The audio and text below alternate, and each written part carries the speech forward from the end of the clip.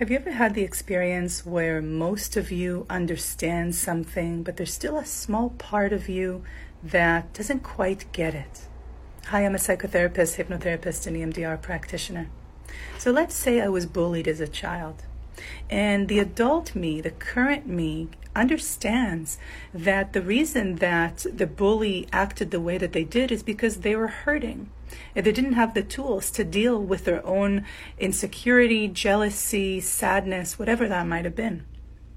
But there's another part of me that still doesn't quite get that. And that part of me might still feel confused of why they would hurt me. It might still feel angry. It might even still feel scared of that bully. The reason for that is because that young part of me, that younger version of me, is still stuck with that same maturity level at that same time in my life. It's stuck inside me, unintegrated. So what I need to do is to bring that part up, to notice where I feel it in my body, to notice what it feels like, to imagine it in front of me, and to listen. To listen to their truth, not argue, not excuse what happened, but listen and validate. Shortcast Club